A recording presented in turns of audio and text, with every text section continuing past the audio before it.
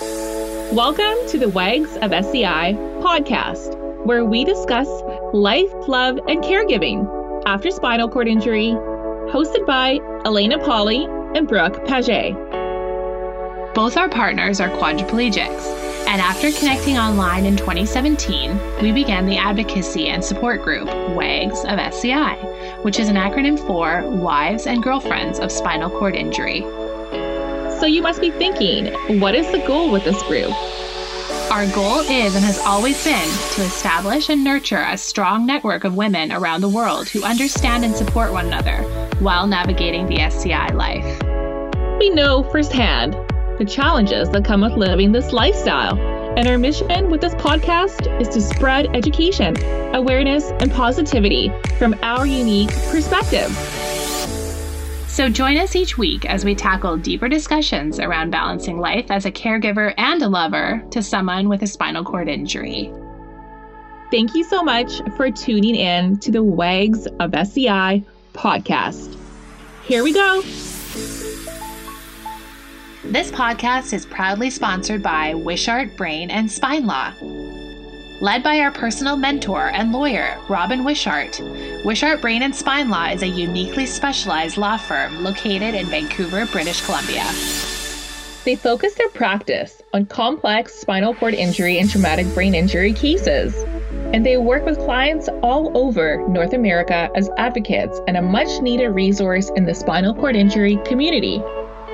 Robin and her team look at their clients differently than other firms. You're not just a case, you're a person with a family, a life, and a purpose. They are always looking for ways to help improve the quality of life for their clients by providing the support they need for their recovery, such as assisting with insurance and benefits paperwork, finding resources for home adaptations, setting up medical appointments with doctors and specialists, and making sure that their clients are doing physically and mentally okay. Wishart Brain and Spine Law is proud to support WAGS of SCI. Robin is committed to helping clients and their families any way that she can, because she wants you to live your life and not your claim. Your first consultation is always free. So contact them at brainandspinelaw.com and make sure to mention that the WAGS of SCI sent you.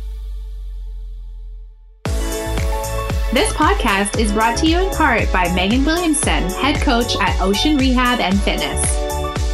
Live life with an SCI and looking to improve your fitness? Or maybe you're finished rehab and want to take the next step in strengthening your body.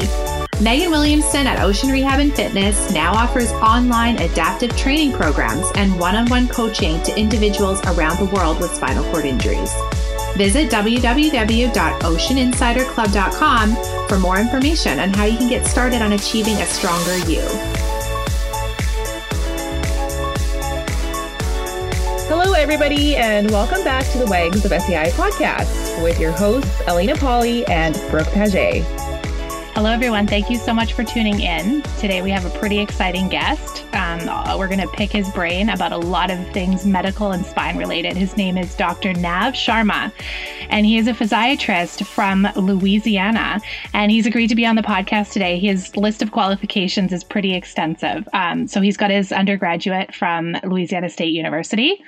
He did his residency at Louisiana State University Health Sciences Center, and he's a board certified physiatrist on the American Board of Physical Medicine and Rehabilitation. He also has quite the list of credentials. So he is on the American Society of Interventional Pain Physicians, the Academy of Spinal Cord Injury Professionals, the Louisiana Medical State Society, Spine Intervention Society, American Medical Association, and the American Academy of Physical Medicine and Rehabilitation. His philosophy is to empower patients through education and knowledge. And Dr. Sharma, we actually met him on Instagram. He follows us, and he's also friends with Cassandra and Eric. He's also the team doctor of Portugal the Man. And so that's how we met him. So Dr. Sharma, thank you so much for being on today. We're super, super excited to talk to you today. Hello, everyone. Thank you for having me. I'm equally excited, and it's a pleasure to be on this platform and to be a part of this amazing thing that y'all do, and to empower folks with spinal cord injury and their spouses and girlfriends and their support system. So it's an honor and a pleasure. Thank you for having me. Can you just give us, I know Brooke just gave a whole mouthful of all of your credentials and everything that you've worked very hard to study and become. If you could just give us a quick summary, how did you get into this? So how did you get into this profession? Why did you choose to go down this path? Yeah, sure. I would love to talk about that. Essentially, I suffered from a very severe injury, nothing comparable to a spinal cord injury, not nearly as catastrophic. But when I was 12 years old, I got into a little bicycle accident. And so I was born and raised in India, and on the streets of India, it's pretty chaotic. And so, you have bicycles and rickshaws and cows and 18-wheelers, all is very, very chaotic. And so within that chaos, somehow I got into an accident with an 18-wheeler, and it crushed my right femur. And so I was essentially bedbound for about 6 months at age 12. And then when I was 18 years old, because of the complications that resulted from that injury, I had to have a reconstructive surgery that included a large plate and a bunch of screws and things like that. And so that influenced and affected my life growing up. I wasn't able to play sports. And then because I was also growing up during these years, my right leg, which was the injured leg, it sort of didn't grow as much as my left one. So I also had this leg length discrepancy, which then affected my spine and then, caused other issues and problems. So when I was 18, I underwent this reconstructive surgery. And then after the surgery, I had this really long, drawn-out rehabilitation experience that exposed me to the world of, physical therapy and occupational therapy and things like that. And so and then again, the leg length discrepancy also caused a lot of issues in terms of dealing with the prosthetics and orthotics world. So physical medicine and rehabilitation, which is a specialty in medicine, deals with all of those fields, every one of them: prosthetics, orthotics, physical therapy, occupational therapy, speech therapy. And so that's sort of what captured my interest. And then during medical school, I did a rotation with LSU Physical Medicine and Rehab Residency Program. And I just absolutely fell in love with everything that the specialty does, because it's sort of a conglomeration of, neurology and orthopedic surgery and neurosurgery and rheumatology and internal medicine. And so within just this one field, you get a lot of different subspecialties and the rehabilitation process, because we work so closely with all the therapists. I was like, wow, this is awesome. And then when I started to work with these people, I started to learn more about my own condition and what I could potentially do to improve my lifestyle and to how to make custom foot orthosis for myself. And so I had this personal interest in this field. And so I was like, well, this is a no-brainer. I need to, apply for this residency. And I was lucky enough to be accepted into it because it has become extremely competitive. It's up there with anesthesiology and ophthalmology and things like that. So I consider myself extremely lucky to be a physiatrist. And then essentially from that point on, my interest sort of grew more into the world of spine and doing more and more procedural work, because it's just there's this level of instant gratification with these procedures. Quite often I do these procedures where patients come in a wheelchair and they literally walk out of here. And so that sort of reward is rare in medicine, because a lot of the conditions that medicine treats are chronic. And so this level of personal gratification and instant gratification and helping other folks just sort of was the reason why I got into this. Wow, that's incredible. And of course, as we all know, I feel like almost everybody at some point in their life needs a physiatrist or somebody who can help them out with, physical ailments. And as we get older, not necessarily even accidents, these are things that we have to take care of our body with, right? Sure. Yeah. What's interesting to me too is I had no idea that the field of physiatry even existed before my partner sustained his accident. Right? Totally. Yes. Yes. It's actually a running joke among physiatrists is what exactly do you do? And even our family members, for instance, my parents, for the longest time when I was in the residency program, they would, their friends would ask them, "Hey, what is your son doing? Is he an internal medicine doctor? Is he a surgeon? What is he doing?" And they wouldn't know how to explain it. They were like, yeah, it's physical medicine and rehabilitation. And so they would, in response, people would ask, oh, okay, so is he a physical therapist? And so they would start saying, yes, he's a physical therapist, And so the running joke is that nobody really knows what do we do, which is interesting. And it does make up for a really interesting conversation, too, because when people ask me, what I do, now I just say that I'm an interventional spine doctor, but when I was in residency, it always came up as to what is physiatry. In fact, a lot of physicians even, don't know about what a physiatrist did and what he does and things like that. So yeah, you're absolutely correct. Very few people know what a physiatrist is and how broad the field is and how many things we can do, from performing surgical procedures, full-blown surgeries on the spine, to taking care of people with spinal cord injuries, to performing electromyography and doing nerve conduction studies, to being experts in nerves and musculoskeletal system. And it's ridiculous the amount of stuff that we are trained in. This is so cool. And this is why we're so excited to talk to you, because the field is it's endless as to what you guys can do, but also you're going to know a lot about the potential, right? I mean, you're so experienced about nerves and, you've done the work in stem cells, you do procedures all the time to do with the spine. And so that's why we're super excited to talk to you about this.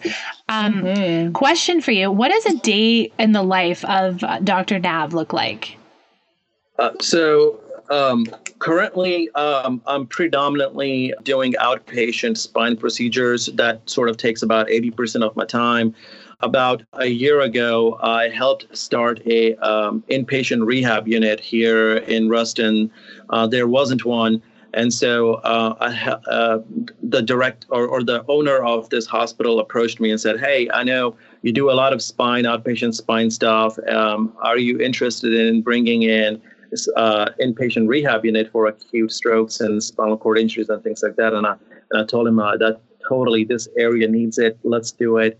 It took us a year to bring it here, and it opened up during COVID times, obviously. So it's sort of a slow start, but we have anywhere between 5 to 7 patients that get referred to us after having a acute hospitalization at the LSU Health Systems in Shreveport. That's like the big hospital that we have. And so now I'm more and more involved on the inpatient rehab side as well. So I'm the director of this unit, and we admit patients with obviously strokes and traumatic brain injuries and spinal cord injuries, and then other neurological issues and things like that.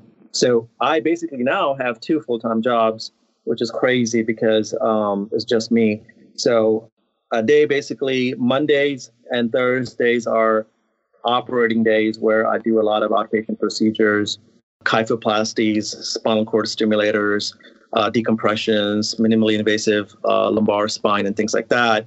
And then on Tuesdays, Wednesdays, and Fridays, I round at the inpatient rehab unit. And then Tuesday afternoons, we do the multidisciplinary team meetings where all the therapists and the nurses and the case managers get together with me, and we go over the individual patients and sort of go over, how much progress are they making, what their goals are we reaching those goals, what are some of the barriers to their discharge. Are they wanting to go home? Are they wanting to go to a nursing home? What's the next disposition for these patients. So we do that on Tuesdays. So yeah, it's pretty hectic and busy, but I think that I wanted to really undertake this because of my passion for the inpatient rehab setting, because it's just some of these injuries are so catastrophic, including spinal cord injury, that you need to have a good team. And I'm working on assembling that team to kind of provide a really good standard of care to these folks and their family members and support. Because what happens in small towns like this, where I am in Ruston, is that a lot of the times patients with these injuries end up at a level of care that is inappropriate. For instance, because of a lack of placement, they can end up in an LTAC, which is a long-term acute care, where they barely get any therapies. And that's not what people need, especially spinal cord injury patients. They need intensive PT and OT, at least 3 hours a day, in my opinion. And so they get placed at a lower level of care because there wasn't a facility around. And those folks generally don't do that well once they get discharged naturally, because they just weren't trained, and their spouses and family members weren't trained in the way that a inpatient rehab unit would train you. That's such a great point that you make there about not being trained. And Brooke and I talk about this all the time, being the caregivers to our partners. We're not trained, and our partners do come home and they do require all of the outpatient rehab that we're just unable to provide. And especially during COVID and the pandemic, it's become extra strenuous on the caregivers to take on that extra role, caring for the patient, but also trying to kind of fill in those gaps for the physiotherapy. Oh, yeah, no, totally. Because a lot of the facilities are not allowing friends and family to visit the patients because of COVID.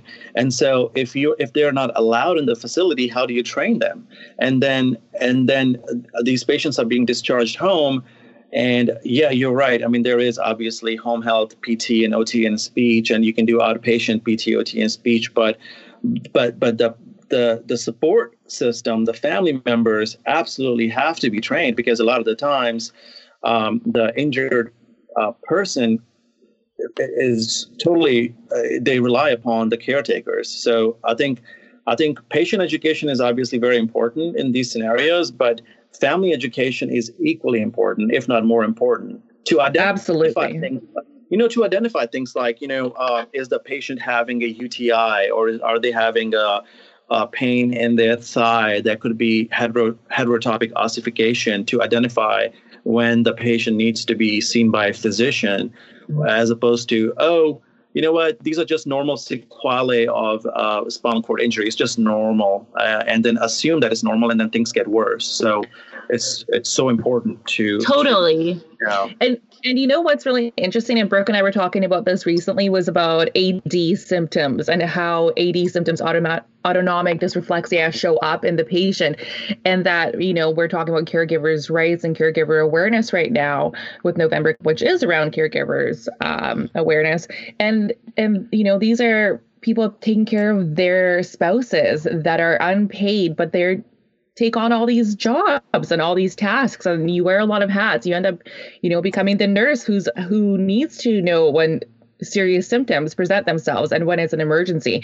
And we don't have that kind of training. We get sent home without even knowing how to properly transfer our partners from, chair to bed and such. So I love that you say that it's very important for the family members to be trained. It's very, very important, because at the end of the day, we are the ones that are still here. Yeah. And totally. And Elena, I speak for both of us, Elena and myself, when I say that the majority of our, quote, education was us arriving at our partner's rehabilitation center at 7 a.m. And observing and just paying attention and showing interest, and trying to do these things like catheters, ICPs, bowel programs, skin checks, just observing the professionals do it, because we were not provided any sort of training. So it was kind of up to us in our off time to observe and just pay attention, so that when we took our partners home, we were able to understand what was going on. And, Dr. Nav, we have a private group on Facebook with over 1,200 women that privately discuss the issues of spinal cord injury and what they deal with. A lot of it is medical concerns that they're not qualified to assess, and they just don't know. And so, like Elena was saying, we kind of take on the hat of like nurse, doctor, professional Googler after this, because it's just, there's so much unknown, especially when it comes to the spinal cord. And it's frustrating a lot of times because, it's just, there's so much to know and there's not enough education. So I'm really glad that you said what you said. Yeah, let me touch on a few of those things that you just mentioned. Number one, identifying autonomic dysreflexia is imperative. It's so important because it's literally a medical emergency. Because there is this dyssynergia between the autonomic nervous system and the sympathetic response. And because of the spinal cord injury, the body is not able to correct this. So the body attempts to decrease the blood pressure by, carotid and aortic, vagal-mediated bradycardia.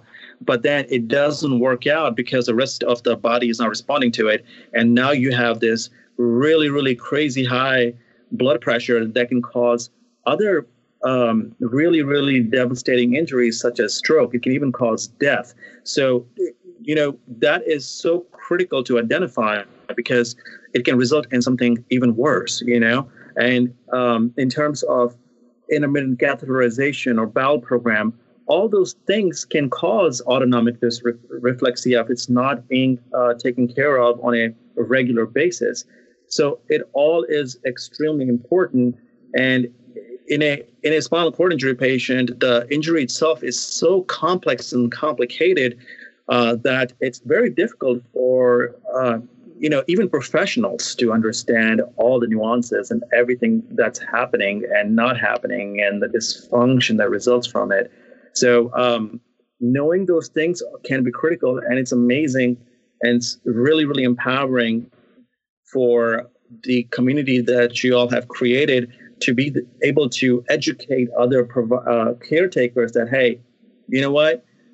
I think that this is something that can be potentially serious. You need to take your spouse to the physician and don't wait on it. Just something as simple as that can be life-saving. Totally. In situations. And there's a lot of times that we do that where, these women just immediately, like, I know when you post something that's concerning, especially when it comes to skin or like something that needs to have a second set of eyes on it because you're not sure what's going on. These women, they respond literally within seconds. And it's just like, oh, thank God for that. But also it's kind of like, go to your doctor. But a lot of these women's doctors have no clue about spinal cord injury. Like you were saying earlier, like they don't know about AD. They don't know about the complications. And it ends up being like a hamster wheel of just constantly trying to guess what's going on. And so that's why I'm really glad what you're doing in your smaller town. I think that needs to just be done in every small town, right? Yeah, no, for sure. The level inpatient rehab is just so important. There is no other way there is no better placement for an acute spinal cord injury patient to go to other than an inpatient rehab unit with intensive 3 hours of PT and OT and occasionally speech for those higher level tetraplegics who are trached, and those trachs need to be monitored and taken care of. I mean, you name it. So in my opinion, every single spinal cord injury patient, which approximately there are 18,000 new cases of spinal cord injury each year, obviously different levels, but each one of those patients need to end up in a inpatient rehab unit right off the bat and not the other way around. But that's not the case because not every small town has a facility. And oftentimes we see somebody with a spinal cord injury that was admitted to the wrong level of care, like a skilled nursing facility or a long-term acute care. And now they're showing up, 6 months later into an inpatient rehab unit. And so much damage had already been done that it's just difficult to reverse it. No splints were used to prevent contractures. spasticity wasn't addressed. Now they have Right. this, chronically indwelling catheter that has completely messed up the bladder, I mean, you name it, so it's really sad. But I mean, I think that for you to make, spouses and caretakers aware on your Medium and Facebook and Instagram, I think it's a huge support system, I think nationwide. And even, so are y'all in Canada? So we are. So Brooke and I are actually located and based out of Vancouver, British Columbia. Okay. You might know us from hosting the 2010 Olympics. So not us personally, obviously. Yeah, in Whistler.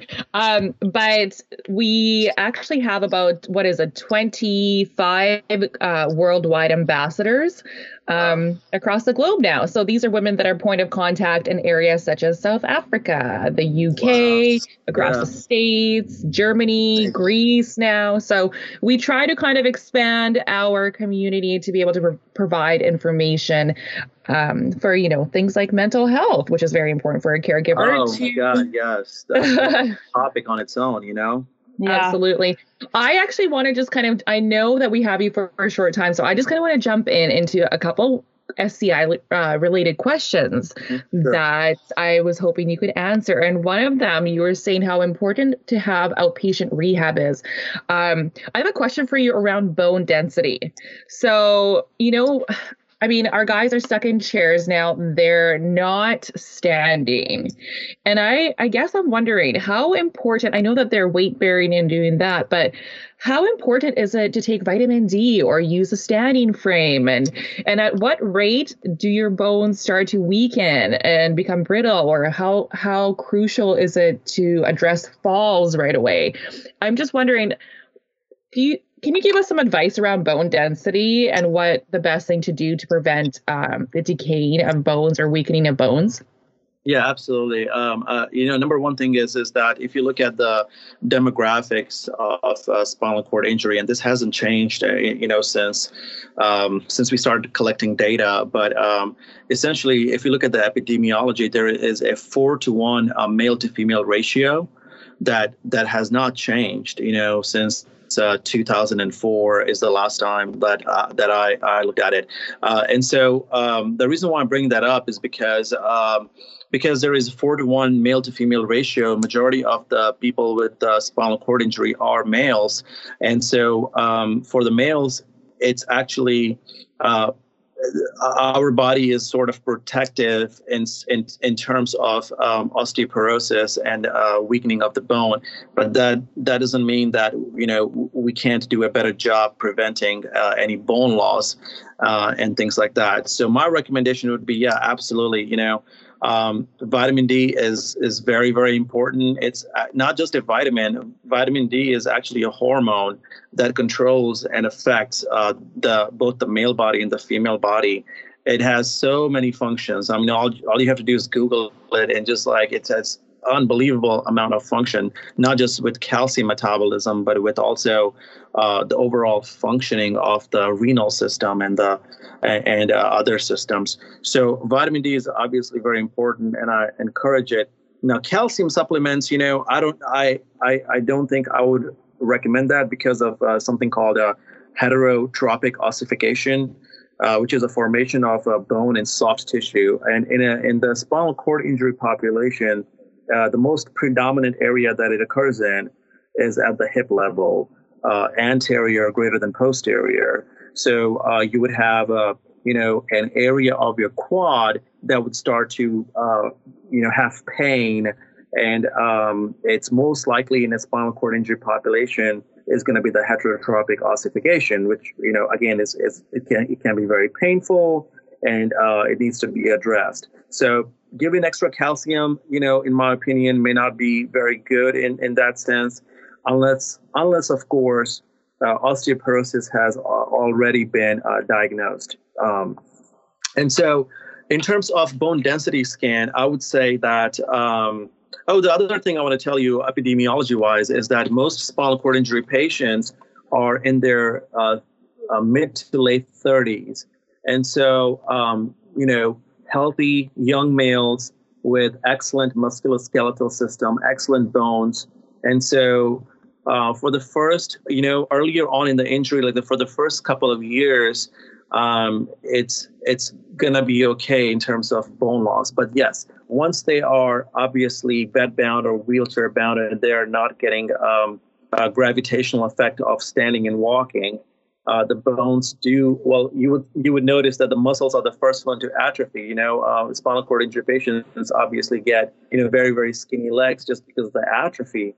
But the bones tend to hold up longer, but eventually they start to deteriorate as well. So in my opinion, early on, it's not such a great issue. I would say that if you have anterior or in general thigh pain, whether it's anterior or posterior, get a bone density scan immediately, because it could be heterotrophic ossification, which once it starts, it doesn't really go away. Now that calcification is permanent and your soft tissue, your muscles are now replaced by calcium, which can be very painful also. And so that's one indication for getting bone density scan if you're having pain in your legs. The second indication would be that now it has been 2, 3, 4, 5 years, 10 years. Now you're in your 40s and 50s as a patient, and it's been 20 years now. Now we are starting to worry about bone mineral density.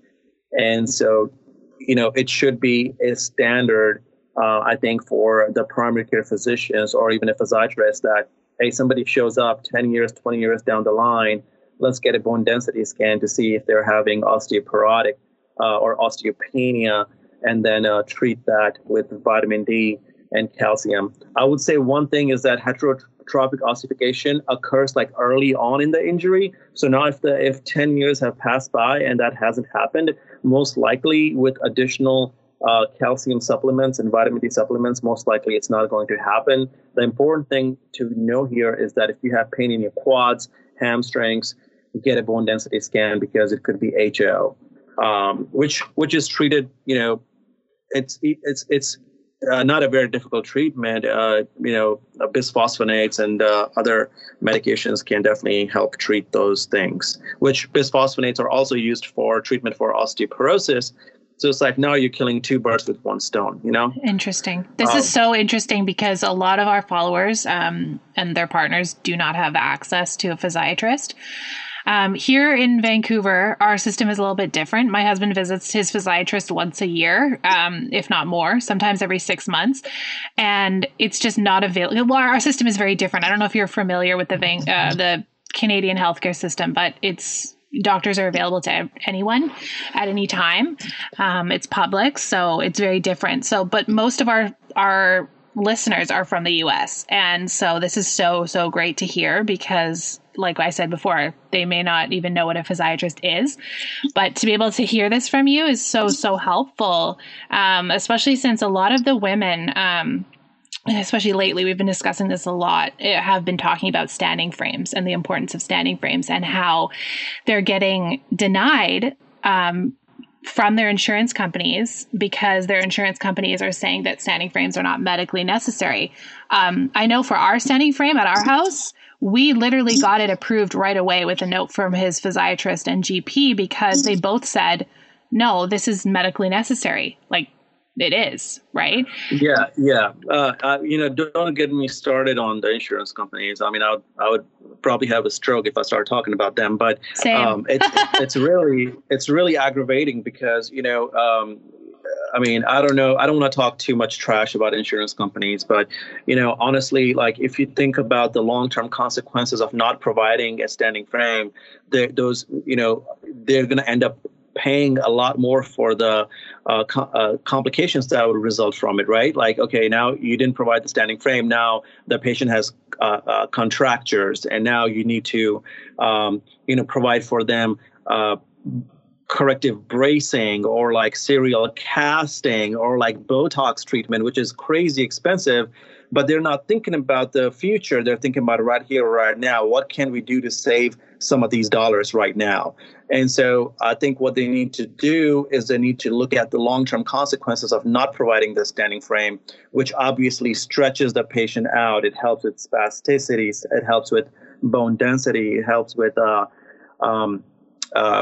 reinforcing the musculoskeletal system that then has a positive feedback effect on the brain, and all these things. Just standing itself has this effect on the body that brain recognizes that, oh, I was in this wheelchair for like last 6 months to a year, and now I'm finally standing, and there's this biofeedback that occurs that makes the brain feel better, the body feel better. The stretch itself helps the musculoskeletal system out. It prevents, in my opinion, contractures and helps with spasticity, and reinforces the bone mineral density. And so if you look at all those things, it's totally worth it for the insurance company to approve it and pay for it. But obviously, somebody has to outline and write all that stuff, which physicians are crazy busy. And for them to sit down and write a letter of necessity takes time. So a lot of them don't do it right. But that doesn't mean that it's not necessary. It's totally necessary. And I would say that about physiatrists, our listeners, if you're listening, if you're having in general, not just with the spinal cord injury population, but in my opinion, if you're having any neurological pain, just as a spouse or as a caretaker, because, with transfers and things like that, you can also tweak your back. Like, you have to take care of your health equally and consider that equally important than your spouse's, or as much as your spouse's, because if you are not in good health, who's going to take care of them? So if you hurt your back, or if you're having a neurological pain or nerve pain or anything like that, I would recommend to start with a physiatrist every time. There's no better physician to see for musculoskeletal and nerve pain than a physiatrist. That's really good advice. That's really good advice. That's right. Elena, how Don't many wait women? Too long. Elena, how many women in our community do we know right now that are experiencing back issues from improper transfers or just too much stress and not really looking after themselves? Right? It's a huge thing in our community. So I'm really glad that I think everybody. Yeah, I think basically everybody. It's funny because I went to the chiropractor the other day, and the chiropractor said, "What brings you here?" And I said, 5 years of caregiving. And then when it came time to pay for my bill, they said, "Oh, do you have extended health?" I said, "Extended health and benefits for what? For being an unpaid caregiver?" "No, I don't." So, but fix me, and that's the case with a lot of women. I want to just quickly hop into something that is quite controversial on our end, but I'm dying to know your opinion. Let's talk about epidural stimulation for a second.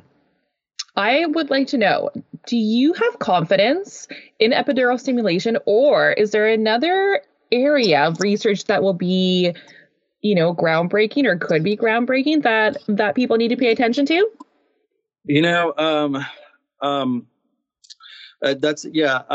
So epidural stimulation and stimulation of the spinal cord in general, it's something that I haven't read a lot of literature on. I need to do that personally. So I would defer that because I personally haven't educated myself on a lot of it. I know that, the studies and research are ongoing, but I think it should be, it does show promise, preliminary. But the other area that I'm excited about, and I think that the FDA and the U.S. government need to do a better job opening this up, would be the potential for a stem cell for the acute spinal cord injury. I know that there are some, non-FDA approved clinics in foreign countries like Panama and Belize, or predominantly Panama. There's this physician, can't remember his name right now, but I don't know how effective it is and how reliable his data is. But the idea of doing an intrathecal stem cell injection at the time of the injury or very close to it, what are the possibilities and what's the potential to heal some of the damage to the anterior horn cells in the spinal cord, and to sort of minimize the damage, to preserve some of the level. For instance, C5 is the most common spinal cord injury. Well, when you take out C5, you lose your biceps, which is elbow flexion, which is extremely, extremely, extremely important, ADLs. Now, if you inject stem cells and again, stem cells is a very, very, controversial topic because number one, where are you getting it from? Like, are they amniotic stem cells? Are they stem cells taken from the patient? All that. Sorry, can you explain the two different types to our audience? Let's say they don't know anything about the two different types of stem cells. So can you go into a bit of details and really just kind of, explain it to somebody who doesn't know, like me? Well, just to let you know, Dr. Nav, there's a lot. Stem cells are discussed a lot in our group, in our community. It's like literally the first thing people look into and want to do. However, it is enormously expensive, and there are a lot of downsides. I don't know if you're probably aware of that. So do you want to get into like just stem cells in general and how they work? Yeah, sure. We can briefly talk about that. So basically, stem cells, when you hear the terminology itself, it's like saying white blood cells. And the reason why I'm comparing it to them is because white blood cells, there are numerous different types of white blood cells. There is, T cells and B cells. And similarly, when you say stem cells, it's an umbrella. What's under it, it needs to be further subdivided into different categories, and one of them is going to be the amniotic fluid or the umbilical cord products, which are basically delivery products after birth. And so those stem cells are pluripotent stem cells. That's one type. The second type is mesenchymal stem cells, which are already in your body, and they are found in your bone marrow and also in your adipose tissue or fat.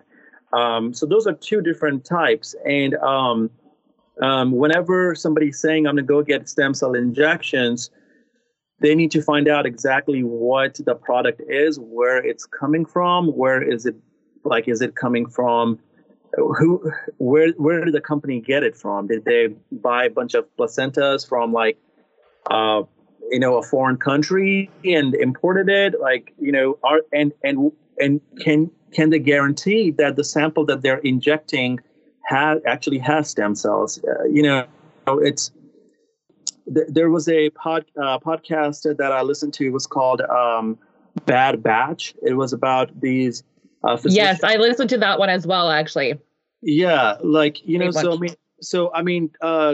when some independent researchers took those samples and they ran it through, they found like zero stem cells in those samples, but they were being injected as stem cells, and people were paying $5,000 for those injections, which was nothing but a bunch of dead tissue. So there's a lot. There's a lot of fraud occurring in this arena, and it's really difficult to trust who has the right product or who has the product that they claim it really is. Because when you go to the doctors and they say we're injecting something, you just trust them. You just trust that it's the thing that they are telling you that it is, that, that vial that was just injected into your body has a bunch of stem cells. But a lot of the times that is not the case. And, that podcast really brought that to light. Is this the reason why the U.S. doesn't provide those same things as like Panama and over in Europe, as far as like for paralysis? Is that why? Just because, why is it that it's not available openly in the U.S.? I think that FDA is just, worried that, that a lot of people who want to make a lot of money would sell things that are dead tissue essentially and have no live or viable stem cells in the product.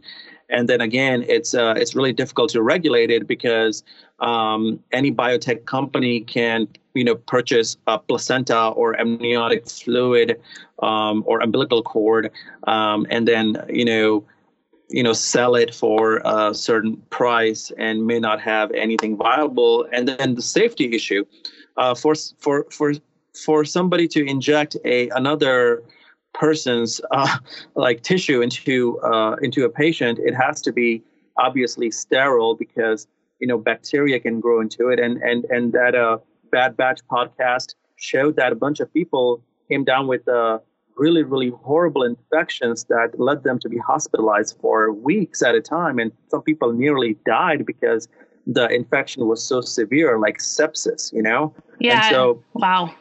That's scary. So yeah, it's totally. And then again, patients go in with such great hopes of being healed. And this, because it's not covered by insurance, some people are taking loans out. Some people are, exhausting their life savings to have something injected that may not even have a single live stem cell in it.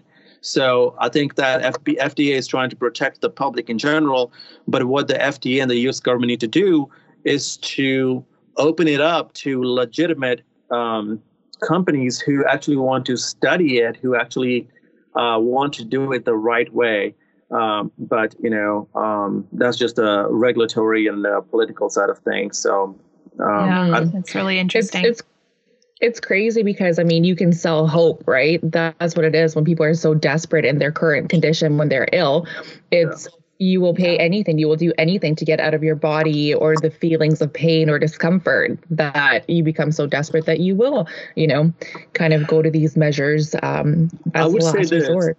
I would say this, that a probably safer measure would be to take, let's say, for instance, somebody is in a car accident and now they have spinal cord injury. I would say that, intraoperatively, get into their bone marrow supply, take, large quantity of the bone marrow, and then use some sort of, either a bedside machine or a lab that can extract the stem cells, mesenchymal stem cells from the bone marrow. Now it's the patient's stem cells. So number one, you keep things sterile. Number two, it's the patient's stem cell. So the chances of any injury resulting from that would be a lot less.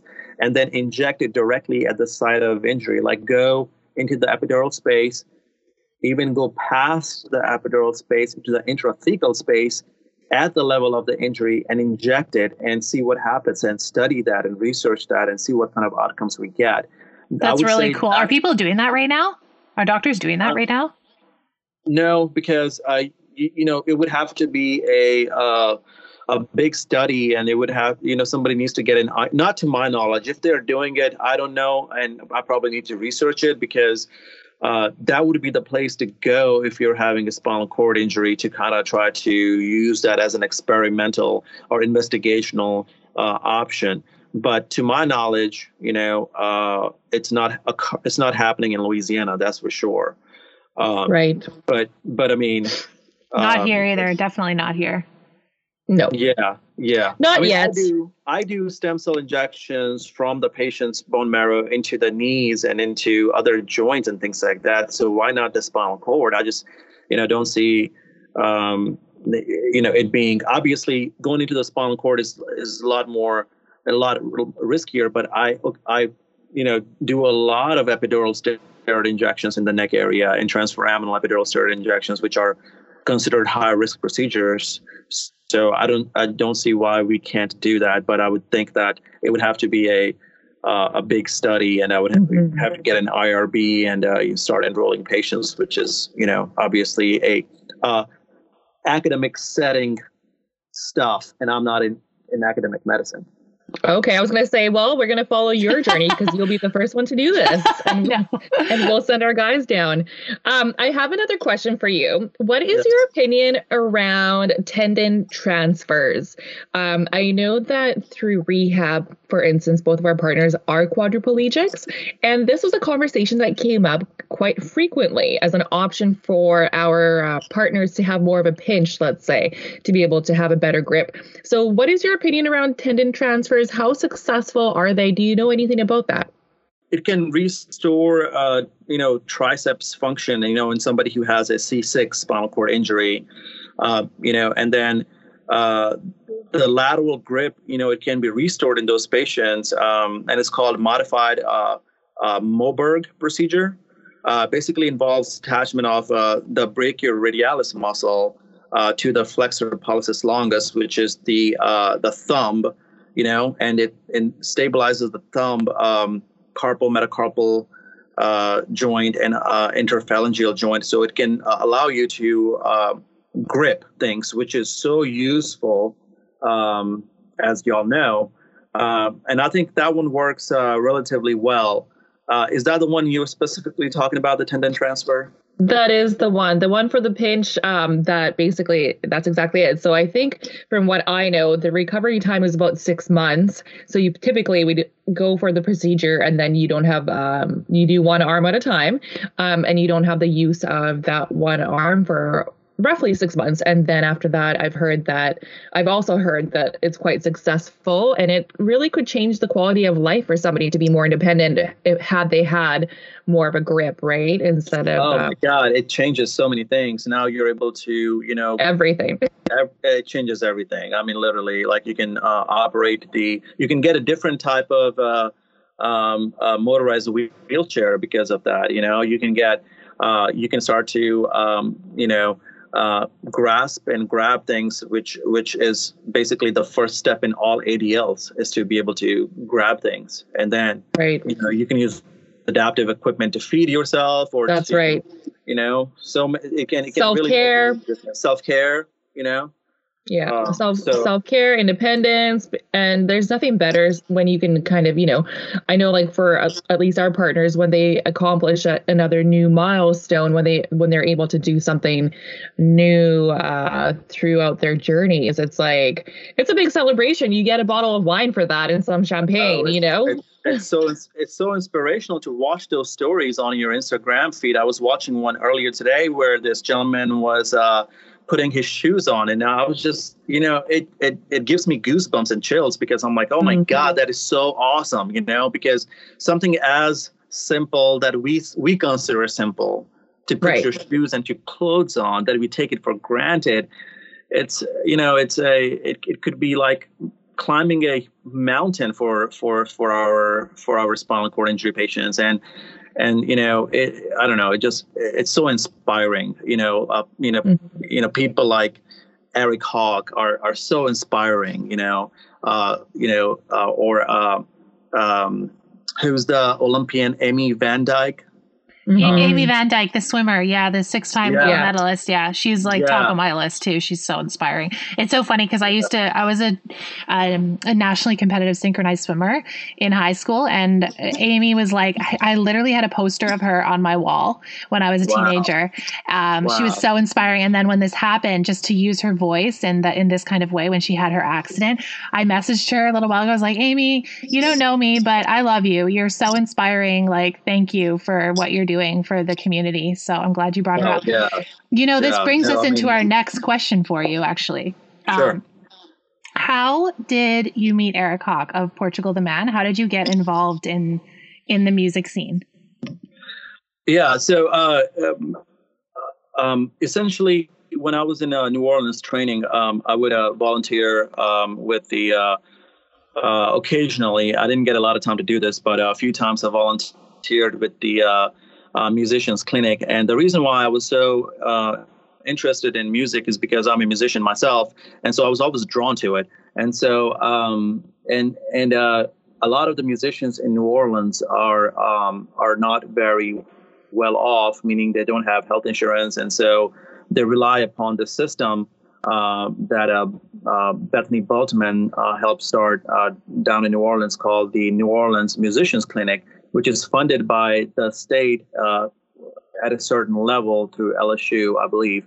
And so during that time, I was also attending a lot of concerts and shows in New Orleans. And one of the shows during my medical school time frame was Portugal the Man came down and played at the House of Blues. And it's interesting because I skipped an exam, a medical school exam, to go watch these guys. And so I got there a little earlier, and I ran into, and at that time, this is like 2011 or 2012. And at that time, the guys were like helping their crew members, like bring in the equipment and things like that. They were actually helping out. And so I saw them outside, and I was in my scrubs, my surgical scrubs. And so they're like, "Oh, hey, man." I was like, "Hey, I'm so and so," and we just took pictures and things like that. And then when I finished my specialty training and started working in the private sector, when I quote unquote made it big, Portugal the Man also came up big around the same time. They had a very successful album previous to that, Evil Friends, but nothing like the Woodstock album, which I feel it still kind of made them infamous. And that's when I got on Instagram. I had just joined, and I messaged Zach from Portugal the Man, and I sent him that picture that we took back in 2011, and he totally remembered me. And so I was like, "Hey, man, I'm doing a lot of musicians' health stuff, and I don't know if you guys have any health issues, or if, I know musicians are just terrible patients. They don't take care of themselves. And this is this is generalization, but most of the time, totally. Most of the time they're just traveling and nonstop, and health becomes like a secondary thing. And so I was like, if you guys need anything, so he's like, yeah, totally. I have some things that I want to talk to you about. And then they invited me to it was Austin City Limits about 4 years ago or so. And that's when I met Eric. And I was just completely blown away because, Austin City Limits, being such a huge music festival, still had issues with accessibility.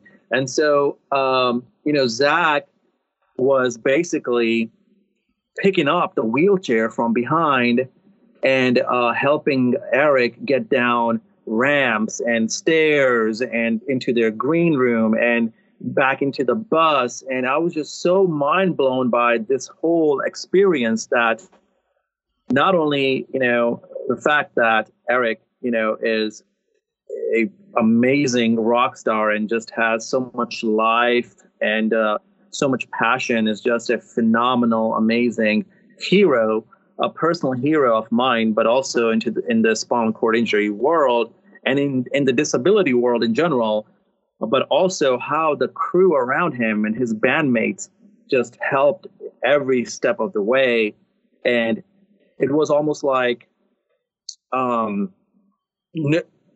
don't know how to say this, but it was like nobody was like actually paying attention to the fact that Eric was in a wheelchair. It was just normal. Like it was not even anything extraordinary. It was just being done on every level possible. And I hung out with Eric during that particular visit, and got to know about his injury and how it happened and how it affects him, and how he was so sick and tired of taking all these medications, like Cymbalta and Neurontin and amitriptyline, and which cause a certain level of fogginess and haziness. And so it was like, made a conscious decision that he's just going to not take those medications anymore. And he did it. And when I met him, he wasn't taking a single medicine. It was just so impressive, because most of my spinal cord injury patients take a lot of medications. And so, so it ends up being a little cocktail of goodies, doesn't it? Yeah. And I'm not saying, I'm not pushing that, philosophy on our listeners that, you should stop taking medications, but it just goes on to show you that maybe with some creative outlet, maybe with other things that are not explored, that we haven't talked about, perhaps it is possible to reduce dose and to provide pain relief to the neuropathic pain that a lot of people with spinal cord injury suffer from. Or maybe even there is a possibility to stop the medications, and it just nobody's actually looking at it. You know what I mean? I'm so happy that you brought this up, because Elaine and I were just talking about this. So we actually talk about this, I would say daily, right, Elena? All the time. All the time. Like my husband is lucky. He's always been, he was a mountaineer. He's a very natural twig and berries kind of guy. Before his injury, and he's continued that on, and he is not on a single pharmaceutical medication as well. So him and Eric have that in common. And we see on a daily basis, Dr. Nav, we see what medications can do to people and how the complications and the side effects can just impact them so much to the point where it's like debilitating from the medications and the antibiotics and all that kind of stuff. And it just becomes a vicious cycle. And I remember when my husband was first injured, his pain doctor came into the room when he was still in ICU and he was saying, okay, we've got you on this, and this. And my husband's like, well, why? And he's like, well, just because it's what we do. And he's like, well, is there any way I can get off this and the ones that are not necessary? And he's like, yeah, sure, no problem. So he took them off and he never needed them again. And I feel like it's kind of a thing in hospitals where it's just like you're a number and you get prescribed something that everybody else gets prescribed and you don't even know if your body requires it, right? You don't even know if it's necessary yet, right? I don't know. Yeah, no, absolutely. I mean, I completely agree. That it happens very, very often in the hospital system. And then basically it's your discharge medications. And guess what? You basically carry on your discharge medications at home, and how do you, as a physician, even assess whether a patient needs it or not? I mean, the only way to do it is to try to decrease it or to stop it and then see if the symptoms get worse and then restart it. That's the only way to do it. And a lot of doctors, quite honestly, including myself, number one, are so short pressed for time that that stopping something and then taking the risk of making your patient worse is not even worth it. And number two, you could potentially harm your patients by stopping those medications because, again, interrupting meds can also have issues and problems. But that's not to say that it shouldn't be explored. And the first time the thought even crossed my mind was after talking to Eric. I was like, holy cow, this is a possibility for my patients to not be on all these meds that make them foggy and that make them not experience life to the same intensity that Eric does or your husband does, And so that's really cool. It was really eye-opening, really. And subsequent interaction with him have also been very, very eye-opening. And so I asked Eric, it's like, hey, whenever I do open my own inpatient rehab unit, would you consider coming down here and talking to my patients? Because that would be really cool.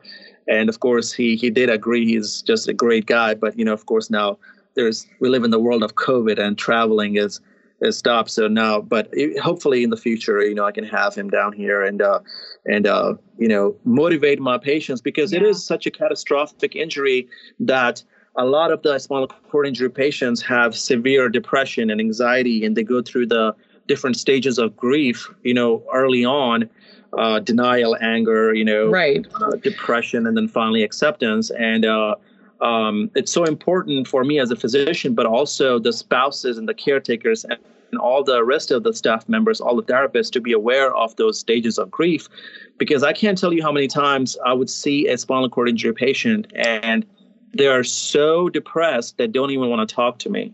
They're so depressed. And the thing about that, I like that you mentioned it, is that it's really important for us as human beings to go through all of those stages and to go through all those emotions and feelings and not necessarily just pump ourselves full of, drugs to mask or hide or put those experiences and emotions and feelings away. And I feel like that was kind of where I think what Brooke and I were talking about earlier is, my partner, Dan, as well, I remember when he was sent home with a whole list of medications that I had to drive around the city, going from pharmacy to pharmacy trying to get. And now his medication is marijuana. And that's what he uses for spasms, for sleep, for basically everything. So, it is possible. That is a great, great perspective that it is possible to live a life of quality without all those pills and medications. And again, we're not saying you should go home and just completely take yourself off of everything. That's not at all what we're saying. I guess what we're saying is that there is another perspective, that there are other options. And I actually wanted to ask you one last question around pills. A lot of our partners, they suffer from spasticity. And I guess I wanted to know, my boyfriend started doing the Botox in the bladder and the Botox in the legs. The bladder was obviously different than the legs, but it does help with spasticity. But I know a lot of people are on baclofen, and some of them go on baclofen pumps. Mm-hmm. What are the pros and cons? And is that permanent? Because I know many women in our community talk about how their partner is on the baclofen pump. Yeah. So let's talk about the oral baclofen first. Obviously, it takes a large dose to control the spasticity with oral medications, and you got to max that out. And if that doesn't control your spasticity, then you would be a candidate for the baclofen pump. Obviously, for insurance to approve that baclofen pump, you would have to have failed all the anti-spastic spastic medications such as baclofen and dantrolene and some of the other ones. But they do have side effects. For instance, baclofen does cause sedation. So now you're on a max dose of baclofen, and obviously it's going to cause a certain level of sedation and a certain level of sleepiness and fogginess and things like that. Now, the baclofen pump, it is a permanent thing in terms of how it's implanted in the body, and then the catheter goes into the epidural space, and then it releases a very, very small, because it's going directly into your central nervous system, and that can also be very useful. Now, if your partner or if the patient is somebody who can use certain aspects of the lower extremity, for instance, like if it's a L2 or L3 or L4 spinal cord injury and their spasticity actually helps them with the ambulation, there are some cases in which it does. Using baclofen is not recommended because now you're taking away something that was functional. But obviously we're talking about, spasms and spasticity that are debilitating, in a spinal cord injury population. So for just comfort and for relief from spasticity, which can be so prominent and so painful and so dysfunctional, that baclofen is the drug of choice. Now, whether or not you need a baclofen pump depends on whether or not you had a max dose of it and how effective it was in the first place.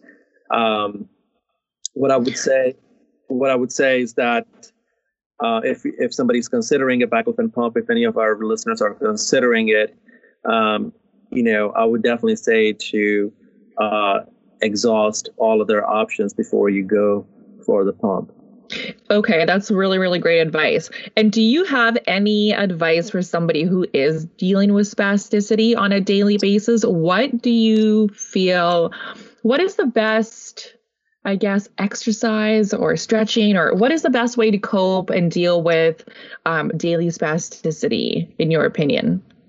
Yeah, unfortunately, the spasticity and spinal cord injury is central nervous system mediated because of the nature of the injury. So it's very, very difficult to control. And there's not a whole lot of things out there that are very, very extremely effective in it. So my recommendation would be, as I utilize in other difficult situations, would be to have a multidisciplinary approach to address spasticity through trial and error. There is not a magic bullet, as you all already know, that for spasticity. So I would say a combination of medications, a combination of different types of physical therapy or occupational therapy modalities. Maybe there are some methods out there like BOBAT techniques in physical therapy where, different types of stretches and massages and things like that. You can try it. I mean, it's not going to hurt. No amount of massage and physical therapy modalities would hurt you. The pharmacological agents, on the other hand, do have side effects. I'm really glad that you said the multidisciplinary approach, because I think society, especially in our communities, we've been conditioned that, take a pill and it'll get better. And I think that's so wrong, especially when it comes to spinal cord injury. What I've seen over the past 6 years with my husband, the little things together makes such a difference. And I think that, yeah, it's a lot of work. Like, it's a lot of work to do the FES bike, the standing frame, go out and, propel in your manual chair to get out that extra energy, and then combine it with cannabis, and then combine it with proper sleep, or maybe ejaculation works for you. It's all of those little things together that, like you said, it's not a one size fit all approach. I mean, experimentation is so key. And I think it can be exhausting for caregivers because it is a lot of work. But then when it comes down to it, it's like, well, I mean, it's kind of what you have to do, right? Well, you guys are the heroes in all of this, and I'm so excited, so inspired by what you all do, and try to help and support other people who are caregivers, and just to have this information out there, because somebody may be, well, this is hopeless. What do we do? Well, they may read your blog or may listen to you and watch your videos, but like, no, it's not hopeless. This is the data that we have compiled, and these are the anecdotal things that we have done. Maybe try a certain strain of cannabis, like that's more indica, like, to kind of help with that, with maybe it will help you sleep better. Well, sleeping helps with spasticity, or it may not help. And then let's try some of these other physical therapy modalities and massages and herbs, whatever, as long as you do your homework and research,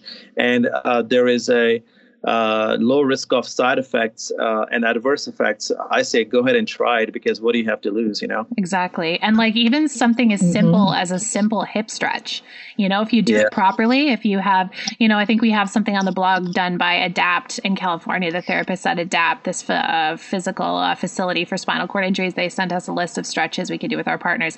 Even something like that, like properly hanging your leg off the bed in a proper way and stretching your hip can mean lower spasticity for the day. So it's like just having this community, like Elena and I learn so much every single day from these women as well. And it's just having that resource because, like you said earlier, the majority of spinal cord injuries are men.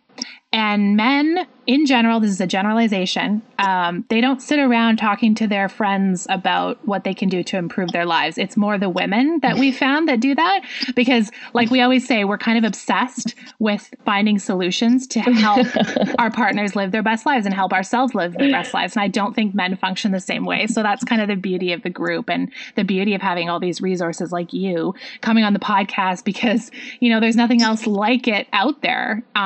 So I kind of wanted to ask, how did you find the WEGs of STI Instagram page? Was it through Eric or Cassandra? I believe so. I think I can't remember. I've been following you guys for quite some time, but I think it must have been something that either Eric tagged, because before Cassandra and Eric started dating, I was following you guys even before that. So I think Eric tagged y'all on something, or like shared a post or something like that. And then I started following it. I think so. I believe that's how it happened. That's so awesome. Yeah. Like we reached out to him very early on because he's just, like you were saying before, he's so inspirational. I remember when, so many years ago when Feel It Still came out, and Evan and I, we downloaded the full album. We were listening to it on our way to Portland. And when we came home, we went on YouTube and we're listening to like some live thing that they were doing, some live performance. And my husband was like, oh my God, he's in a wheelchair. Like we didn't know.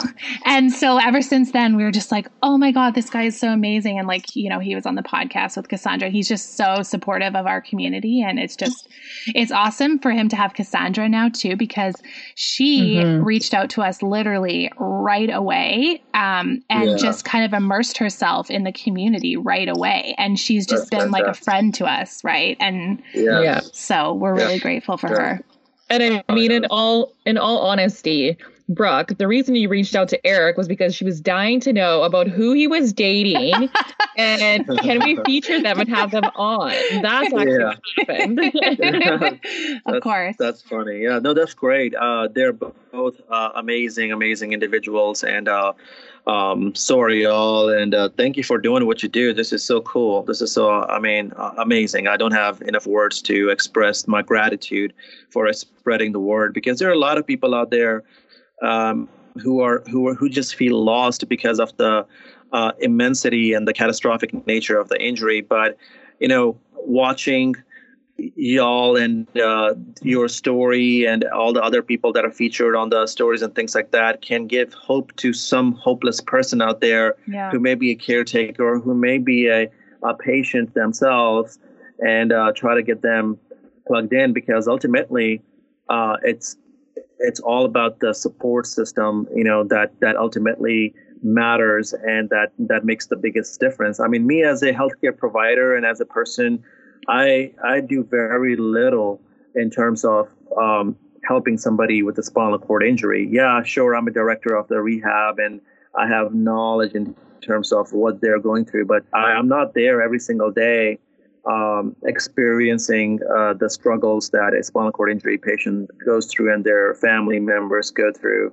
So what you are doing is really the difference maker, in my opinion. No, that really means a lot coming from somebody like you. I mean, Elaine and I were talking before the interview about all the different hats that you wear and how, you're so busy and you do so much. And just hearing that from you is really, really awesome, because I think it provides some recognition to, unpaid caregivers that are doing it just for the love of their partners and just because they want to have a good life. And we don't get a lot of recognition. We don't. And honestly, you guys are the true healthcare heroes, behind the scenes, the warriors in the trenches, Thank you so much. That means a lot. This actually brings us to one of our final questions for you. And that is kind of like your perspective is, of caregivers and family and partners of people with spinal cord injuries is different than ours. And we want to know from your perspective as a physiatrist and from what you've seen over the years, what is your number one piece of advice to women like us? So excellent question, and very thought-provoking question as well.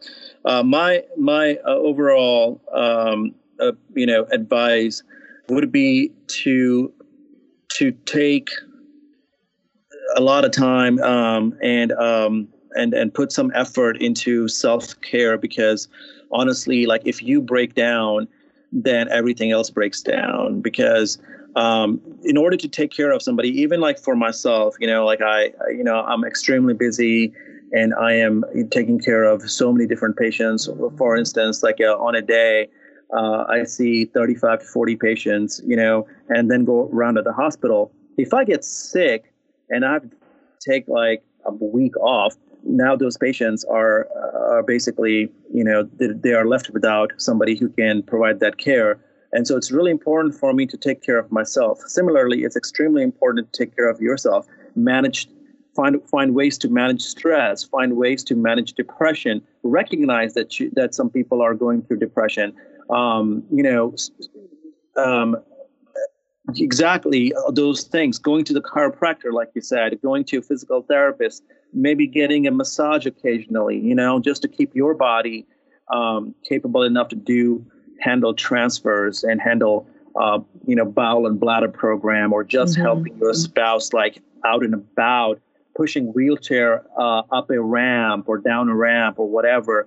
If you go out and your back goes out or you pull a muscle, then who's going to help the person with the spinal cord injury? Yeah, so that's right. That's a very, very good point. And one of the biggest things that we do also discuss is financial support for our for the caregivers. And the sad thing is, unpaid caregivers don't have a whole lot of financial. Oh, I know, right? Yeah, like how are you gonna go afford a $80 massage when you're stressed, for cash, Yeah, that's so true. Yeah. So, I mean, that's one of the things that was sort of like the reason why we began WEGs of SCI, was to bring more awareness to that. And, Brooke and I, we give away date nights all the time. So those are some of the ways that we can give back to the community for, sometimes when you think about it, you're like, I would love to go for a dinner with my partner, but I can't afford, $50, $60 when I need to pay for medications, let's say. So those are all really, really great ways. So Brooke and I also say our advice when it comes to self-care is maybe it's sitting down, reading a book, or having that cup of tea, or just having some time to yourself, because it is so important. And to everybody listening today, if you are a caregiver, that is very, very important to take care of yourself, because you cannot pour from an empty cup. And sometimes it's really hard to see that when you are one of the trees within that little forest and you can't look on the outside. But do not wait until it's too late. And Elena, we always talk about this, literally every podcast we talk about self-care. And now that it's coming, everyone listening, now that it's coming from Dr. Nav Sharma, who has literally a list of qualifications the length of my arm, and who works with patients on a daily basis, he's telling you, take some time for yourself, take some time for self-care, invest in yourself. So everybody out there should listen, because, Elena and I are both guilty of this at the beginning of our partner's spinal cord injuries.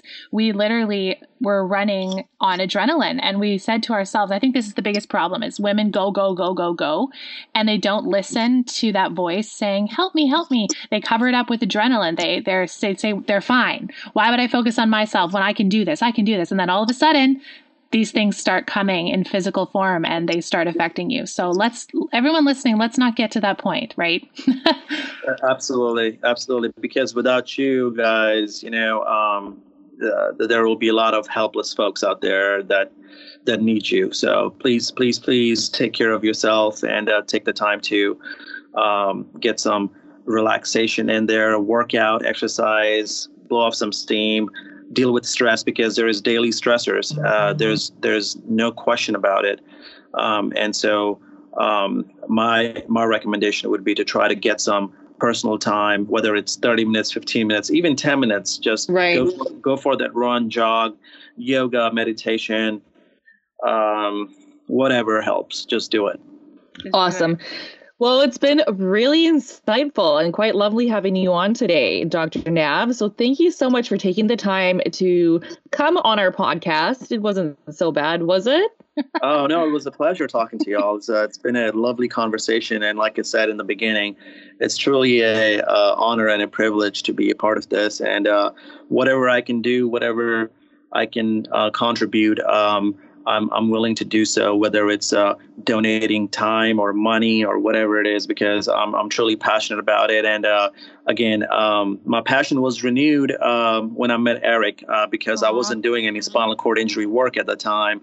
I was just purely doing spine procedures.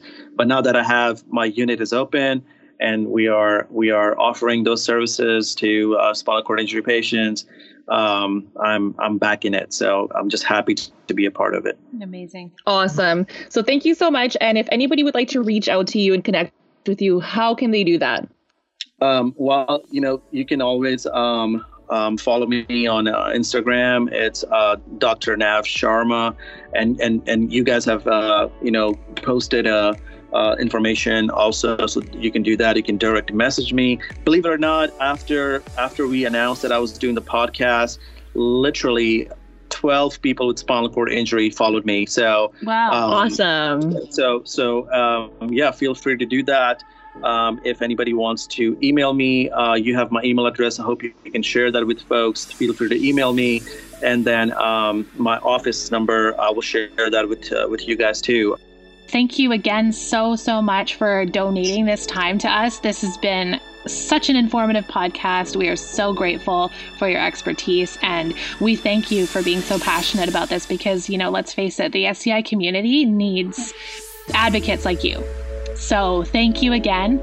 And anyone else who's listening, you can reach the WEGs of SCI at wegsofsci@gmail.com. You can also follow us on Instagram on WEGs of SCI, and find us on Facebook. All of the ladies out there that have not joined our private discussion group yet, you can also join via the page link in our Facebook. So thank you so much. Again, join us next time, and thank you. Thank you. The advocacy and outreach group WAGS of SCI is currently a volunteer-based operation. We raise funds year-round to pay for date nights for our couples, essential medical supplies that our members may not be able to afford, mental health support for our WAGs, including counseling, and our amazing meetups led by our volunteer ambassadors around the globe. If you feel called to support our mission, please visit our website, wagsofsci.com, or donate directly to the WAGS of SCI GoFundMe page. We thank you for your support to help make this group possible and make a difference in the lives of SCI couples worldwide.